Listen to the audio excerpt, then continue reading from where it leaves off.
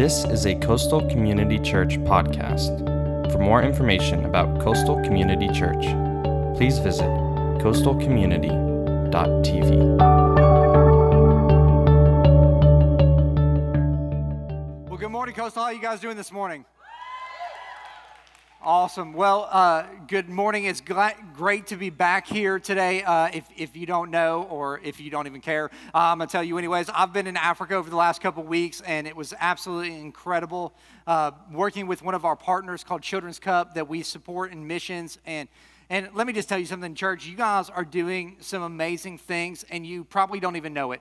And that's one of the cool things I think about our church is that just by your generosity, by the things that you're doing, just being faithful to trusting God, we're able to go and make an impact all throughout the world. And so I was in Africa for the last 2 weeks, and we were able to do quite a few pastors' conferences, just teaching pastors, empowering pastors to better serve their congregations. But also, we were able to adopt a couple of churches, and while we were over there, we are able to purchase some land for some churches that you guys are a part of, and it's awesome that because of your generosity, we can just go over there and we can see a need and go, you know what, we got that as a church, and just be able to purchase land for pastors. And we adopted this pastor. His name is Pastor Jelly, and I picked him because I could remember his name because his name is Jelly, and so I called his wife Peanut Butter, and so they were awesome, and they're just growing and just reaching people, and man, they were the kind of people that whether they were ever going to get help or not, they were just going to do it. And those are the kind of people that I love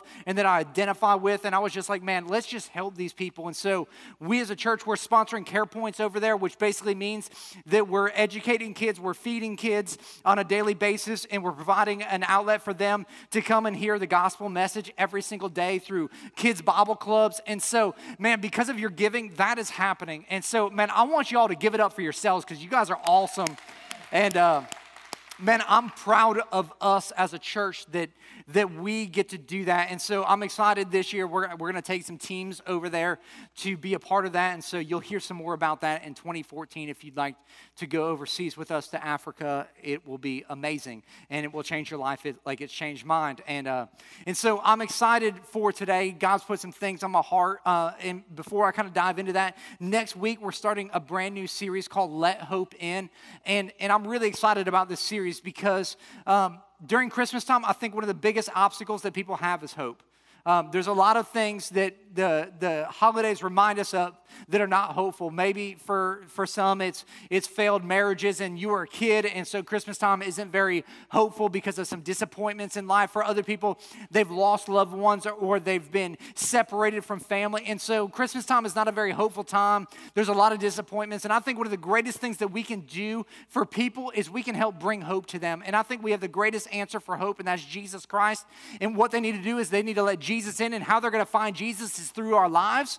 And so in this series, man, we're going to talk about how we can break through some of the failures in life, some of the mistakes in life, and how that we can really allow hope to come into our lives. And that's really what Christmas was all about. It was God sending us hope so that we could experience it into the fullness. And so you're going to get invite cards on your way out after church. I encourage you to invite your friends, invite your family members, invite the person you don't like, because when they get hope, you might end up liking them. They just don't have hope right now, and so they're a jerk, okay? And so we need to give them hope, and everything will be good. So anyways, before I left, I was telling you guys that God was doing some things in my life, and God was challenging me personally in my own faith journey and in trusting Him and stepping out and doing some things that were outside of maybe the comfort zone of my life.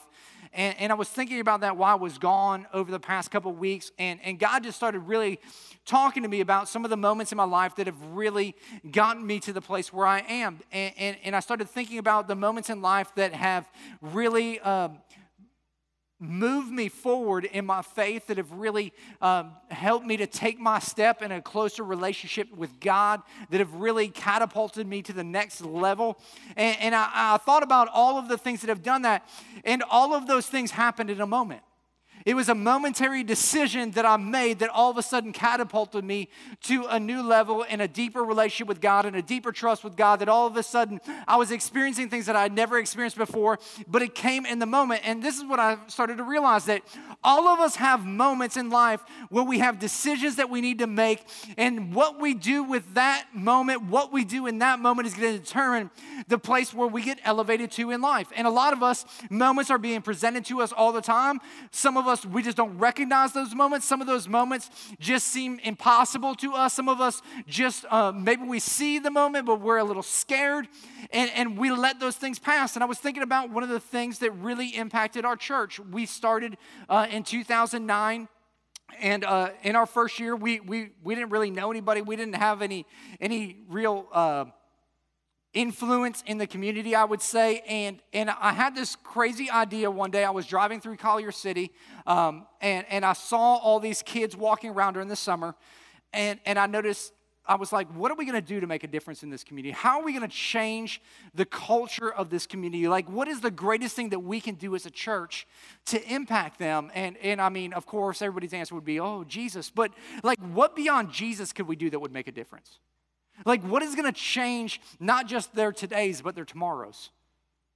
In their lives, in their families' lives, in their purpose in life. And I really started thinking about the greatest thing that's going to change their life and give them an opportunity to get successful and maybe get out of the environment that they're in is a great education. Because if they get a great education, they're going to have more job opportunities, and those more job opportunities are going to provide them a better quality of life, and that better quality of life is going to help them get around other people that have a better quality of life, and they're going to encourage those kids to live differently than they're currently living. And I started thinking, man, we need to provide school supplies and backpacks for these kids as they're getting ready to go back to school. And we were like maybe like 60 or 70 people strong at church, and that was like a really good week. And if you were here during that time, you know that was true. There was like 30 of you in the center here, and then everything else was empty. It was horrible. It's horrible. But we didn't care. And I was like, man, you know, we're going to do that. And I called up a guy, and I said, his name was Chuck. And I said, Chuck, can you get me a 50-foot lift and deliver it to 7-Eleven on Hillsborough and Lyons Road next Friday? And he's like, why? I said, just give me a 50-foot lift, like a scissor lift. I don't care where it's from. I don't care what it looks like, as long as it'll go 50 feet in the air. And he's like, okay, I can probably do that for you. And in this moment, I had this grand idea that I was going to go live in a 50-foot lift and raise 1,000 backpacks and school supplies for kids. And I'm the kind of person that's a ready, fire, aim kind of person, so I don't think everything through. And so I get there Friday, and I get a banner made that says, help us raise 1,000 backpacks for underprivileged kids in our community. And I jump in this lift, and I raise myself up 50 feet in the air. And over the next 24 hours, we acquired 3 backpacks. And I'm living up here. I'm not coming down, so bathroom breaks, everything's happening in the 50-foot lift, exposed to the entire corner of Hillsborough and Lyons Road. And those 3 backpacks came from Shayla and I, so we weren't making a lot of progress. And I was like, man, God, like I'm taking a step of faith here. Like, I see there's this problem in this community, and I know that we can be the solution to it, and this just isn't working. And so I started praying, and a guy called me up. I had my cell phone with me, and he said, hey, is it okay if I call some newspapers and some TV stations and some radio stations here locally and just let them know what we're doing? And I was like, that would probably be a good idea, because we got 3 backpacks, and I said I'm not coming down until we get 1,000, and I've been up here for 24 hours. It's not looking real good. And so about 24 hours passed, we maybe got up to 15 backpacks.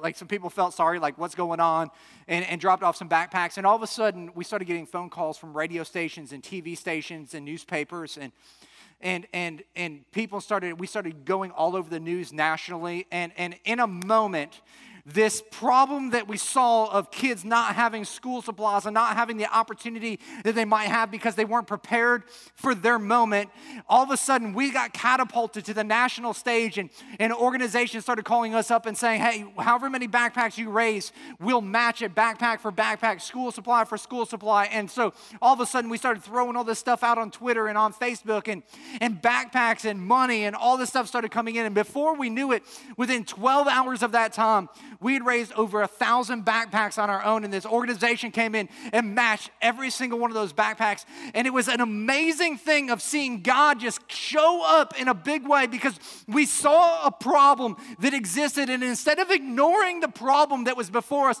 and turning around and walking away and saying, hey man, I hope somebody does something about that, we said, you know what? We've got a solution to that problem. We've got an answer to that problem, and I'm not going to run away from it, but I'm going to address it. And today we're going to be looking in 1 Samuel chapter 17 of a guy who addressed a problem as well. And I believe that this story and some things in his life is really going to speak to us today, because I think a lot of us, there are some problems going on in our lives, and a lot of us are ignoring those problems. A lot of us are just hiding ourselves from those problems, and God really wants to use the problems to do something amazing inside of our lives. And in 1 Samuel chapter 17, verses 49 and 50, it says, David put his hand in his bag, and he took out a stone, and he slung it, and hit the Philistine in the forehead, and the stone sank into his forehead. And he fell on his face to the ground, and David defeated the Philistine with a sling and a stone. And even though David had no sword, he struck down the Philistine and killed it. David and Goliath. The classic tale of the underdog versus the overpowering person or the overpowering force. I mean, you might not know the story of David and Goliath, but we've all heard the analogy of David and Goliath. I mean, it happened this past weekend. There was a common David and Goliath story. There was the powerhouse, the giant called the Florida Gators. They're this giant in the college football landscape, and all of a sudden there was the David that came on board called Georgia Southern and showed up and kicked the crap out of the Gators. Hallelujah, praise the Lord. Like, we all love to see a giant fall, don't we? Like, we love the underdog story. We love when somebody sees a problem. They saw that there was this giant. They said that, oh, you can't beat them. You're a Division II school. And they showed up, and they believed, and they trusted, and they showed up for the moment. And something magical happened right there. And a lot of us think that the success happened overnight. A lot of us think that when we slay the giants of life, that those things happen overnight. But this is what I know. Georgia Southern has been practicing all year.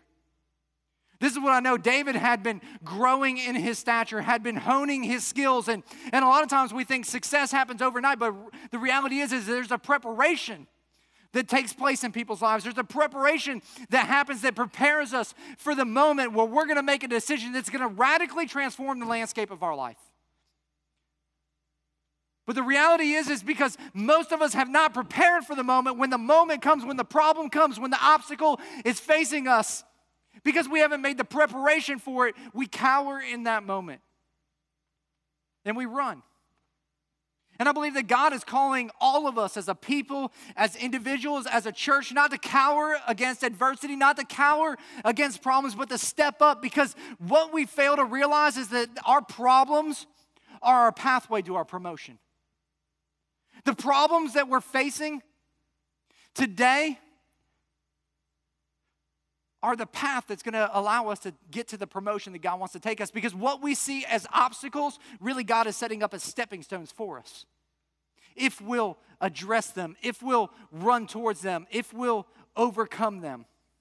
And the worst thing that can happen for our lives is when that moment comes is we miss that moment. What we call that regret, the would-haves, the could-haves, the should-haves of life. And we all have some of those. If we were to look back in our life, we would go, man, I wish I would have done that in that situation. Man, I wish I would have made that decision. Oh, man, if I would have just done that. And so my question for us today is what are the things that we need to address that are right before us? And how do we prepare ourselves for the moment when it comes in our lives? Because this is what I know about your life, and this is what I know about my life. There is a moment that's coming. Or there is a moment that's right before you. And how you respond in that moment, what you do in that moment, is going to determine what happens in your life. It's going to determine the ascent that you're going to make in your relationship with God. And I believe that God is preparing us for an opportunity. He's bringing us to a season to get ready for something great to happen in us individually, to happen in us corporately, to happen in us as a church as a whole. Not just our church, but the big C, church. And we got to be ready for that. And I think there's some lessons that we can learn from David's life, and we can apply them in our lives. And the first one is this, is we got to know who you are and whose you are. You got to know who you are and whose you are, because this is what I know about David. David knew something about his life that nobody else knew or nobody else recognized. David knew that there was a call of God on his life. David knew that he had a sense of purpose in his life. Man, he knew that there was something different about his life, that God wanted to use his life, and that something great was going to happen with it. And let me just tell you something. There is something great that God intended for your life. I know some of you guys think that your life is a mistake or that you're not worth anything and there is no plan for your life, but let me tell you something. You are not a mistake. You have a call. You have a purpose on your life. God wants to do something great with your life. He didn't just mess up and say, oh, snap, sorry about that. He's like, man, no, in Jeremiah 29:11, he says, for I know the plans I have for you, declares the Lord. Plans to prosper you and not to harm you. Plans to give you a hope and a future. If God's got a hope and a future for you, don't you think you should find out what that is? Don't you think you should stop living as if you're hopeless and realize that you're hopeful because God's got something for you? You aren't there just living life, waking up every day to suck oxygen off the face of the earth and then die.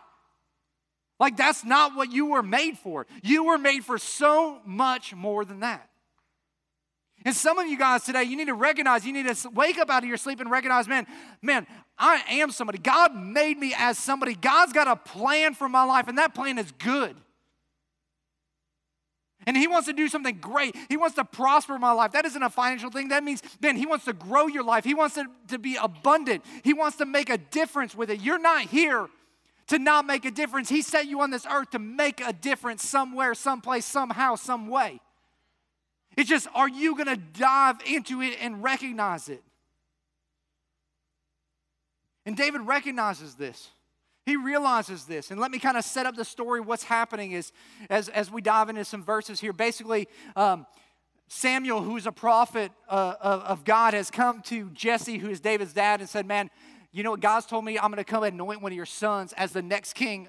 There's currently a king. His name is Saul, but God's spirit has left him, and man, I'm here to bring and anoint somebody else as the future king. And so he brings out a son. He's like, no, that's not it. And he's good looking. He's got all the attributes, and the next son, and the next son, and the next son. And he's like, no, that's not any of them. And finally he goes, man, do you have any more kids? And he's like, man, I got a kid that's hanging out with sheep. You know, he's not very bright, but he is good looking. And so I'll bring him in. And he brings him in, and Samuel says, that's the one. That's the one, man. There's something about him. He's got a purpose. He's got a call on his life.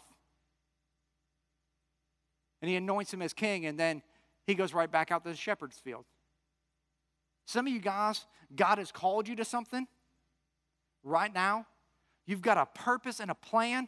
Man, you know that he's got something great for your lives, and you feel like you're out tending sheep. Let me just tell you something. God has you in a process so you'll eventually be able to fulfill your purpose. But if you don't ever go through the process, you'll never be ready for the purpose.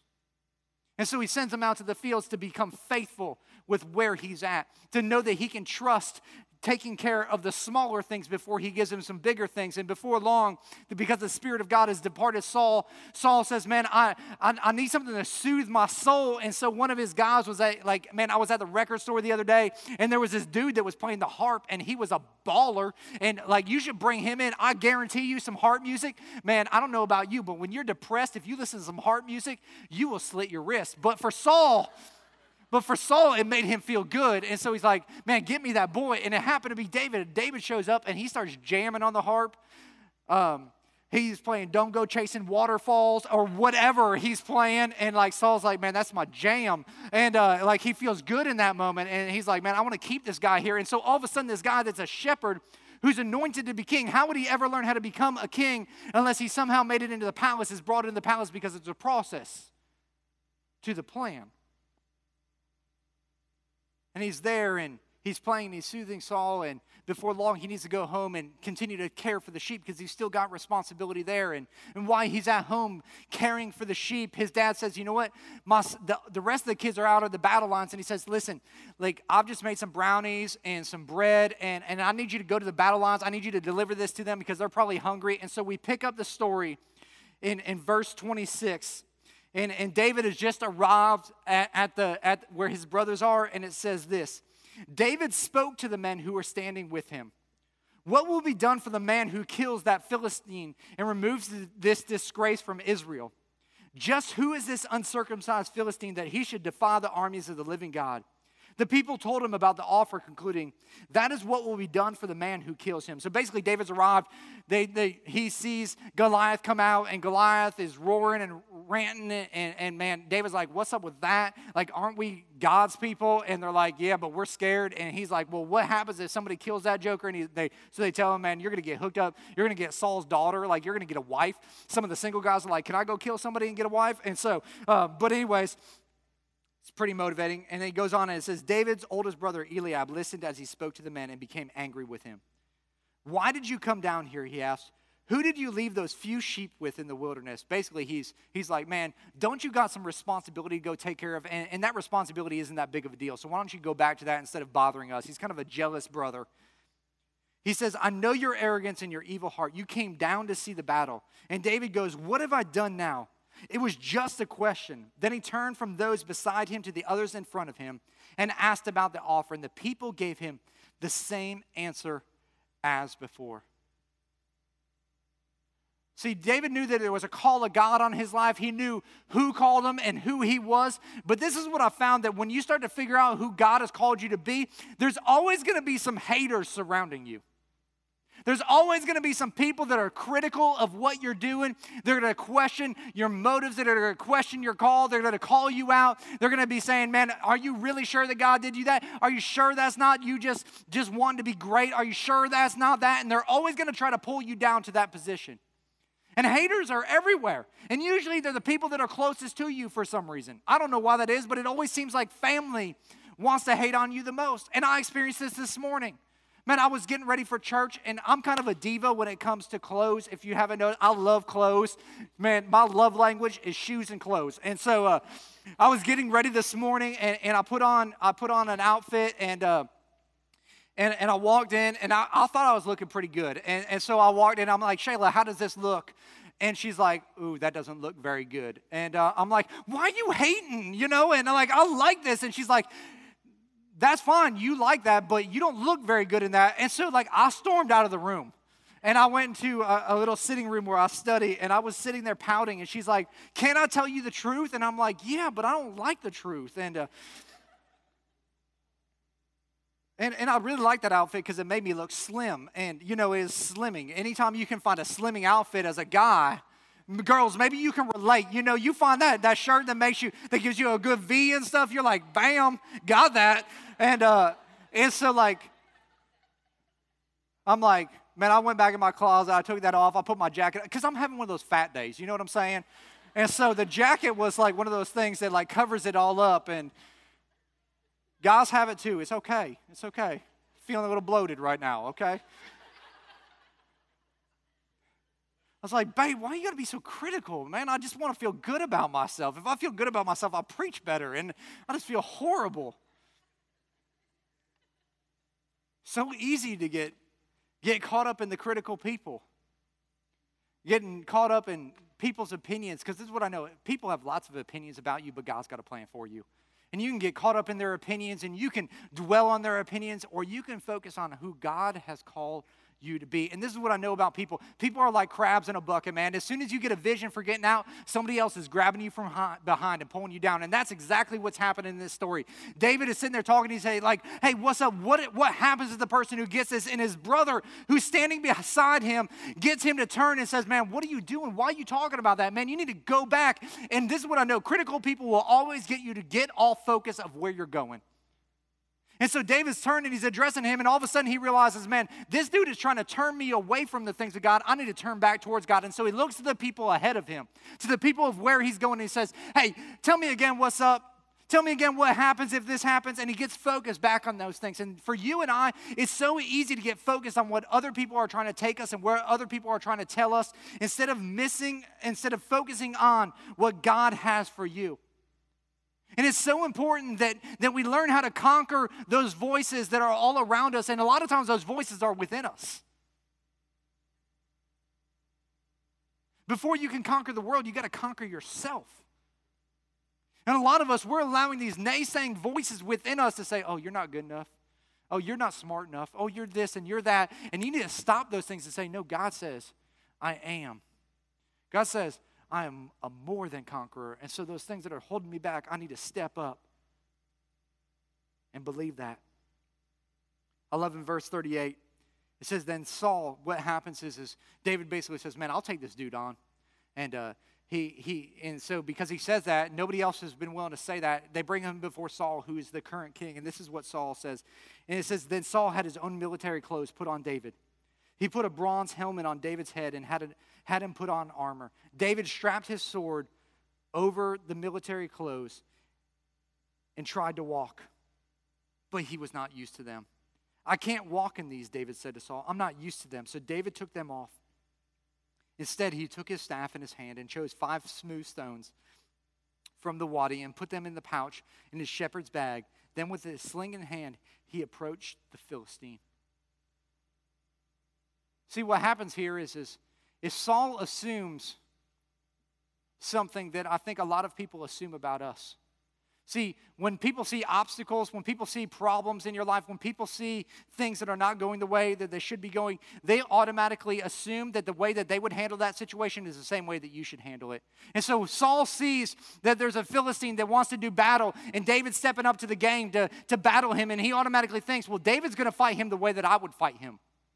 David's going to do the same thing. He's going to go do hand-to-hand combat with a warrior, even though he's just a little boy. And he starts to put all these things on him. And this is what I know about you and I, is that other people will put the expectations that are unrealistic on you if you allow them to. A lot of people are throwing things on you today saying, you need to be this, and you need to do that, and you need to go here, and you need to look like this. And if you know who you are and whose you are, you don't need to listen to the expectations of other people. You need to listen to who God's called you to be. And what David recognizes is he says, man, I'm not somebody that does hand-to-hand combat. That's not what God's called me to be. In fact, if you were to look into the military aspects of that day and age, there were 3 types of military objectives. There were people who did hand-to-hand combat. There was the artillery, the people that would come in on swords and on horses with swords, and they would do things like that. And then there were slingers. So there's 3 different groups of people. And so this Philistine comes out, and he's a warrior. He does hand-to-hand combat. That's why he has a spear that weighs 15 pounds, and he's wearing 125 pounds worth of armor. He's basically wearing my wife as armor, her weight. And so, he's holding on to her. And I don't know if you all have ever just walked around with 125 pounds. There's not a lot of mobility there, except for maybe if you're Terry. He squats 600. So maybe he can do that. But for the rest of us normal people, that's a lot. And so David puts all this stuff on, and he's carrying all this other guy's armor and all these other guys' expectations. He's like, man, this just ain't me.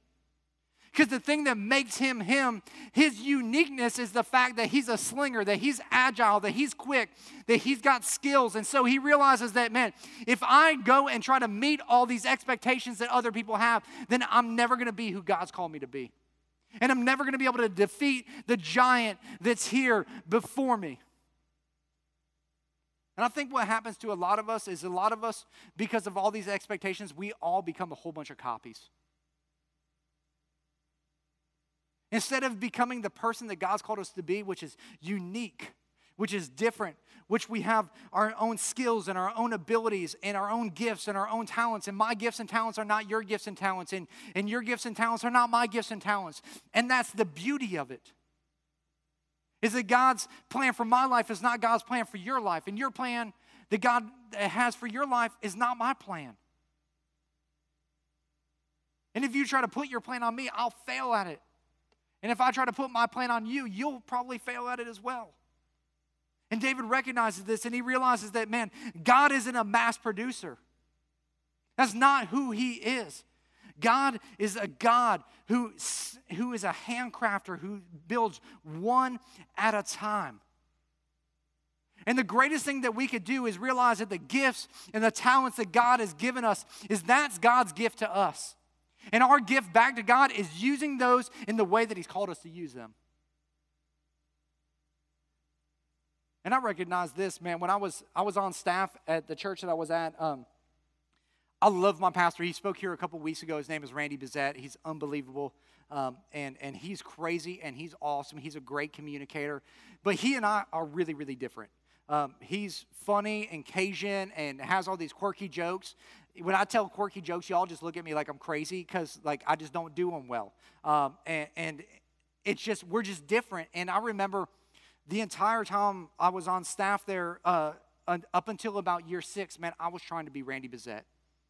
I was not TJ McCormick, and so every time I would get up and speak, I would try to be Randy Bezet, and I would try to tell jokes like he would tell, and I would say things like he would say them, and every time it was like horrible, and I was like, man, I don't even like this message, like, let alone will other people ever like it, and finally one weekend that I was speaking, I was just like, man, I'm just going to be me. I'm just going to say whatever I feel like, I'll probably offend a whole bunch of people, and say some things that will get emails on, and I did. And it was probably the best message I'd ever preached in my life up to that point, and I had more people respond and more people come through and make decisions for Christ because I realized, man, I need to be who God's called me to be. And you need to be who God's called you to be. And not allow the haters to pull you back, not allow the unrealistic expectations of others to keep you from being who God's called you to be, because God has a destiny for your life. Just like God was in control of David's life, God's in control of your life if you'll just allow him to be. And so we need to know who we are and whose we are. And then we need to don't fear what most fear, but we need to fear what most don't fear.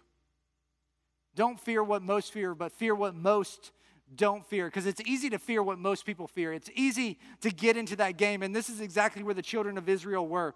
In verse 4, it says, then a champion named Goliath from Gath came out, the Philistine camp. He was 9 feet tall, 9 inches, wore a bronze helmet, bronze scale of armor that weighed 125 pounds. There was bronze armor on his shins and a bronze sword slung between his shoulders. His spear shaft was like a weaver's beam. An iron point in his spear weighed 15 pounds. In addition, a shield bearer was walking in front of him. And every time I read that, I think to myself, oh my gosh, like that dude was as tall as a basketball goal. Like that is a big dude. And when I would see somebody that's that big, that's intimidating. And when I think about him, I think about if I saw somebody that wanted to fight me, my first inclination is going to be to run the other way. Some of y'all are laughing. You're like, no, I'll take him on. You're a bunch of liars, okay? Some dude's 10 foot tall, like you're driving to the hoop. Let's just put it in a basketball game. You got a 10-footer standing at the hoop. You're not going to the rim on them. You guys aren't basketball fans. Never mind. Okay. Like there's just no way you're going to do that. And so many times we see things in life that are just like Goliath, but are realities. They're a giant that seems insurmountable. It might be an addiction that you're facing here today. Maybe you've been hooked on some Molly's for a while or some other prescription drug, or maybe you've been drinking too much and, man, it's got you hooked and you just want to get off of it, but you can't. It seems insurmountable. Maybe for others of you, it's a financial pressure. Maybe you've acquired a ton of debt and you look at it and it's just a mountain of debt and you're underneath of it and you're like, there's just no way I could ever get out from underneath this. And you feel like you're being crushed by the pressure, and it's easy to fear that thing. It's easy to run from that thing. Maybe it's some relational tension between you and some family members. In fact, in the holidays here, man, this is one of the greatest times that people face the most stress in their families. Maybe there's something you said or something somebody else said, and all of a sudden there's this divide in the family, and it's us against them, and we got to come together and be all happy and joyful, but you don't want to face that thing, and you think, man, if I go home, I'm going to have to deal with that thing, and that just seems insurmountable, and I don't really want to talk to mom about that, or I don't want to address that with my siblings, and it just seems so overwhelming. And it's so easy just to run from that thing. It's so easy just to be afraid of that moment. And a lot of times what happens to us is we just get paralyzed and we just say, I'm just going to ignore everything that has to deal with that. Just going to ignore it. About a year ago, I was getting ready for a staff meeting, and I was just assessing some things in my life, and I got to this point where I just sat down and I started making a list of things that I was afraid of, because I was so tired of living in fear of certain things. And I wrote some things down, and I put it in here. I grabbed it out of my journal this morning. And one of the things I was really afraid of is I'm really afraid of failure. Like I hate to fail at things. And so in order not to fail, if I feel like I can fail at it, like I'll just not do it so that way I don't ever have to fail. I only do things that I'm successful at. Maybe anybody can relate to that. I don't like failure. It scares me, and I don't know what that's going to look like. Another thing that I wrote down that I struggle with because of just personal insecurities is acceptance. I want everybody to like me, and I've come to the realization that not everybody likes me, and I don't know why. I mean, I'm a likable guy.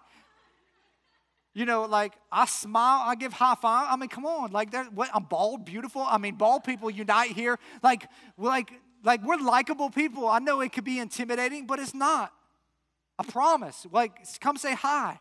But you know, I realized that people weren't going to accept me, and then I wrote down some more real ones that were even closer to my heart. Is things like, my fear was that the church wouldn't grow. And because it wouldn't grow to my expectations, I wouldn't ever see myself as successful. And because I wouldn't see myself as successful, then I would see myself as a failure. And I started looking at these things, and it just started catapulting. Another one is that, you know, when I give altar calls and different things, people won't respond. And I started thinking about these things, and I was reading through this list, and I was like, man, this is a pretty extensive list. And I was like, man, this is bad. And God like tapped me on the shoulder, and he says, man, I got a problem with your list.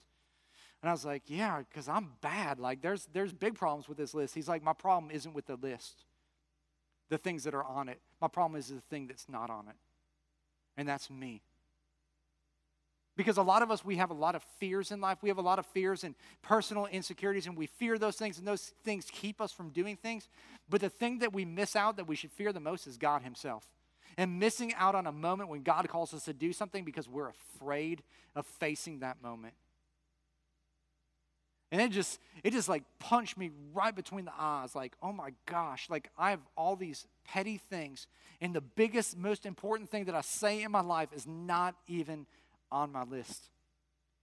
It's one of the reasons why I really love this story, because David wasn't afraid what everyone else was afraid of. He was afraid of missing God and missing out on what God had for him in that moment. In verse 32 and 33, it says this: David said to Saul, don't let anyone be discouraged by him, referring to Goliath. Your servant will go and fight this Philistine. Man, he says, listen, you don't have to be afraid of what everybody else is afraid of, because I got this. I got this thing. And he said, but Saul replied, you can't go fight this Philistine. You're just a youth. He's been a warrior since he was young. And basically what he's saying is, listen, you're not good enough. You're not ready for this. And this is what I would tell you. People are going to tell you all the time, you're not ready for it. You can't do that. Don't let other people's limited thinking limit your life. Don't let it limit your life. God's got an unlimited possibility for you. In verse 34, it says, and David answered Saul, your servant has been tending his father's sheep. Whenever a lion or a bear came and carried off a lamb from the flock, I went after it, struck it down, and rescued the lamb from its mouth. If it reared up against me, I would grab it by its fur, strike it down, and kill it. Your servant has killed lions and bears. This uncircumcised Philistine will be like one of them, for he has defied the armies of God. I love that part right there, man. This uncircumcised Philistine, basically he's saying, this is something that's against God. And God's got a plan for my life, and he's anointed us as his army. And if he's got our backs, then who can stand against us, in essence? And David said, the Lord who rescued me from the paw of the lion and the paw of the bear will rescue me from the hand of the Philistine. If you don't, and he says, will rescue me from the hand of the Philistine. And basically what he's saying is, listen, there's been a lot of things that have happened in my life, and I've taken care of all the little things, and I know that God has got me through all the little things, and so now I'm ready to take on the big thing. And this is what I know about your life. If you don't start defeating the small things that are popping up in your life, the small problems right now, the little difficulties right now, if you don't start addressing those things, you'll never be ready for the big giants that are going to come your way. You're going to miss your moment because you've been ignoring the opportunities to build your faith. You've been ignoring the opportunities to get past the fearful moment so you don't have to react like everyone else, so you can react in the manner that God would have you react. And that's fearing him, not fearing your opposition, not fearing your obstacle, not fearing your problem. God hasn't called us to live with a spirit of fear, but of power, love, and a sound mind. And when we get focused on him, we won't look at all those other things. We're going to look at what God says. And this is what I know is that God is not going to ask us to do the impossible if we've not been faithful with the minimal. And God is saying, what are the little things right now that you're ignoring in your life? What is that small issue that if you keep ignoring it, one day is going to be a really big issue? Because what I'm doing is I'm preparing you right now for the season that's going to happen later on. And the preparation is so important in the process because eventually if you're going to fulfill the purpose and plan that I have for you, then you need to take care of these little things right now. Because they're going to set you up for the success that I have for you later on in life. And so we got to know who we are and whose we are. And we don't need to run away from we don't need to fear the things that everybody else fears. We need to fear the thing that no one else is fearing. And finally, we need to run towards what others run away from. We need to run towards what others run away from because Goliath was a big dude. And when obstacles and problems come our way, man, people don't run towards them. We all have a tendency to run away from them. Our tendency is to run in the opposite direction. But throughout this story, we see David act so differently than everyone else. In verse 22, it says, David left his supplies in the care of the quartermaster and ran to the battle line. He ran to the battle line, the place where everybody else was running from. It says, when he arrived, he asked his brothers how they were. While he was speaking to them, suddenly the champion Goliath, the Philistine from Gath, came forward from the Philistine battle line and shouted his usual words, which David heard. And when all of Israelites' men saw Goliath, they retreated from him, terrified. They retreated 40 days, it says. It says 40 days, Goliath came out and threw out the same crap that he threw out on day one. And every day these people retreated. And the day that David gets there, everybody is running this way, away from the problem, and David sees the problem and he starts running towards it. David does the exact opposite of what everybody else does. And so many times, our propensity is to go with the crowd and go with everybody else and run away from the issues, to run away from the problems, to run away from the obstacles that are before us. And God has not called us to run away, but to run to those things, to not allow things to fester in our lives. Because that giant, man, I'll guarantee, like, he just wasn't as intimidating on day 40 as he was on day one. Like, if they would have just addressed it on day one, it wouldn't have been built up to the hype that it was on day 40. Because problems always get bigger over time. They always escalate over time. And if they would have just addressed it from day one and said, man, we're going to take that joker out, but they didn't. They let it escalate, and before long, everybody's running away. And David's saying, man, we can't just all run away, man. We got to run to this. We got to address this thing. We got to understand that this is the place where we're going to have the greatest opportunity. What everybody else saw as this major, major challenge, David saw as his unique opportunity. And what everybody else is seeing around you as a major, major challenge that is insurmountable, that's unovercomable, is your opportunity to let God shine through your life. It's just, are you going to seize that moment? Because think about it at your work. The people at your work who get promoted don't get promoted because they're just come to the office and say, hey, we've got a problem here. The people who can just point out problems, because pretty much all of us can go into any situation and find a problem, can't we? I mean, we're good at finding problems. The people who get promoted at work are the people who solve problems. The people who get the raise solve problems. If you just always come in and say to your boss, hey man, we've got a problem today, they're going to go, that's great. The people that come in and say, you know what, we've got a problem, but here's what we can do about it. They're the ones who get elevated every single time. And God right now is allowing some problems. He's allowing some issues. He's allowing some things to come into your life. And it's in those moments that we have the opportunity to face the challenge and seize the opportunity, or miss it and allow somebody else to seize it. But this is what I know, is that our pathway to promotion is through our problems. But are we going to take those problems on? I think about it as a church. You know, we saw Collier City. I was driving through there one day when we were first starting the church, and I saw the problem there, and I started talking to the community, and I realized that police officers, in fact, this is what a police officer told our team one Saturday. They were out there. He said, if I could take some bombs and just throw it in this neighborhood and blow it up, I would. Because it's a problem for us. There's so much crime. There's so much drugs. Like, it would be easier just to destroy it than it would be to deal with it. And so what everybody saw as a problem, they were running away from. They just wanted to ignore it. They wanted to get rid of it. We saw as an opportunity. We said, man, we're going to go make a difference in that community. We're going to go have influence in that community. We're going to go in there, and we're going to go door to door, and we're going to see needs. We're going to meet needs. We're going to pray with people. We're going to lead people to Christ. We're going to give away shoes. We're going to give away backpacks. We're going to experience a resurrection in this community. And I'll tell you what, man, it's not there yet, but it's coming that way. God is up to something because we're not going to ignore the problem any longer. We're going to see that problem as our opportunity to make a difference for Jesus in that community, and we're going to do whatever it takes to make sure every man, woman, and child has multiple opportunities to know who Jesus is.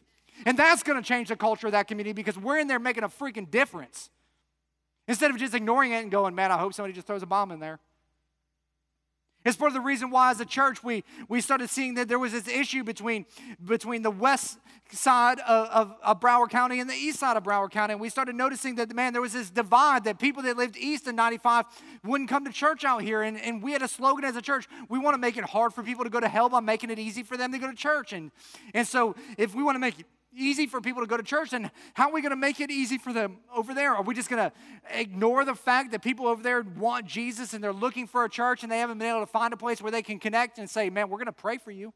We hope that you find some place, or we're going to do something about it. And so we saw a problem, and we said, you know what? We're going to go and provide a solution to that problem. And so that's why on January 26th, we're going to go start another service over there and start another campus over there to reach more people for Jesus Christ, because we're not just going to ignore the problem. We're going to go address the problem. And that problem is going to be our pathway to promotion, to having more influence in our communities so we can spread the gospel of Christ, because that's what it's all about.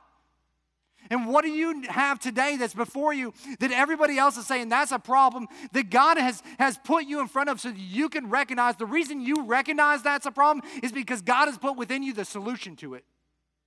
And it's time for you to, instead of ignoring it, instead of just saying, I hope that'll go away or somebody else will do something about it, it's time for you to step up and make a difference in that area. And God has called all of us to make a difference. And so instead of ignoring it, let's do something about it. Let's be the church.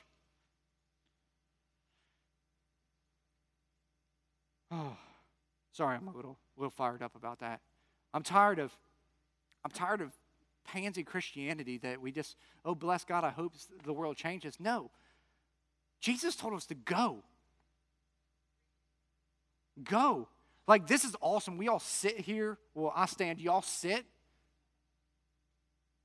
But if all we're doing is sitting, man, I hope Jesus blesses us with hemorrhoids so we'll get up off of our butts and do something. Like, we're called to be a force on this earth. We're called to take the land. Man, and let's be a place that takes the land. Let's start changing our perspective instead of like, what can God do for me? What can I do for God? Because God has given me a purpose. He's given me a call, and I need to step up to the issues that I see, to the problems that I see, to the things that are mounting all around me. And man, the answer is within me. You know, I'm here today as the pastor of this church because of a problem. There's a problem at the church that I was at. It's a brand new church, 80 or 90 people, full of a whole bunch of 20-somethings. And my wife and I, we were there, and I just quit my job at another church, and I was trying to figure out my life. And I just told my pastor, what can I do to help? And he said, man, there's a whole bunch of 20-somethings. Can you help me connect them? And I said, yeah, let me do a small group. And so Shayla and I started the 5 love languages marriage small group.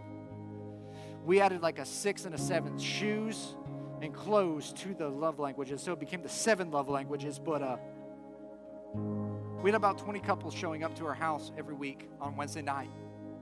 And man, we're just connecting these people. And as we're going through this small group semester that we had, and I started seeing potential in guys, and I was like, man, you know what? You could do this next semester. We have all these other young people that are coming in. Would you lead a marriage small group? And I saw another guy, and I was like, man, you love sports. Man, would you put together a softball team for us so that we can connect guys that maybe don't know Jesus yet? And I saw another guy that was wise in business, and I was like, man, would you help some younger people as they're trying to get their finances in order and get them right? Would you lead a small group on finances? And I just started asking all these people to do these things. And before the end of that semester, when the next semester started, I had 6 other small groups going besides the marriage small group that my wife and I were doing. And my pastor looked and he said, man, like all of this age group is connected. Like everybody in our church that's in this age group is in a small group. And because of that, man, because you solved the problem of our church, man, will you come work here? Will you quit your business that you just started? And will you come lead groups here at our church? And all of a sudden, because I solved a problem in our church, God gave me a position in his house. See, a lot of us, we want to skip the process and we just want to jump right in the position without ever solving the problems that need to be solved so that we can build and develop the character that he wants us to have in our lives so that we can lead people after we solve problems. And the bigger the problems that you solve, the greater your ascent will be in life. And so if you just stick to small things, your ascent's going to be small. If you start getting into some bigger things, your ascent's going to be higher. The deeper you're willing to go into the valleys, the deeper you're willing to dig into your life to address the issues that are there, will determine the levels that you elevate in your life. And so today, church, man, my challenge for us is let's stop ignoring the problems. Let's stop running with the crowds and fearing what most fear, and let's start fearing God and missing out what he has for our lives and what he has for our church and what he has for the big church. Because he's got something great, and he's trying to start a revolution. He's starting a revival, but that revival starts first with us. It isn't a corporate thing before it's ever an individual thing. It has to be individual before it becomes corporate. And so we need to go and we need to kill some problems in our lives. We need to defeat some giants. And this is what I know. As you start defeating giants, what happens is the rest of the Philistines scatter. The problems that seem insurmountable right now, when you start killing some things in your life, everything else seems to go away. Because how many of y'all know when you get some money in the bank, your car doesn't break down at that time, does it? Right, because you're solving problems. It's only in the inopportune times that they seem insurmountable. Church, let's live differently. Let's step up today. Let's run towards what God has for us and see him do a great work and deliver his people. Let's pray. This is a Coastal Community Church podcast. For more information about Coastal Community Church, please visit coastalcommunity.tv.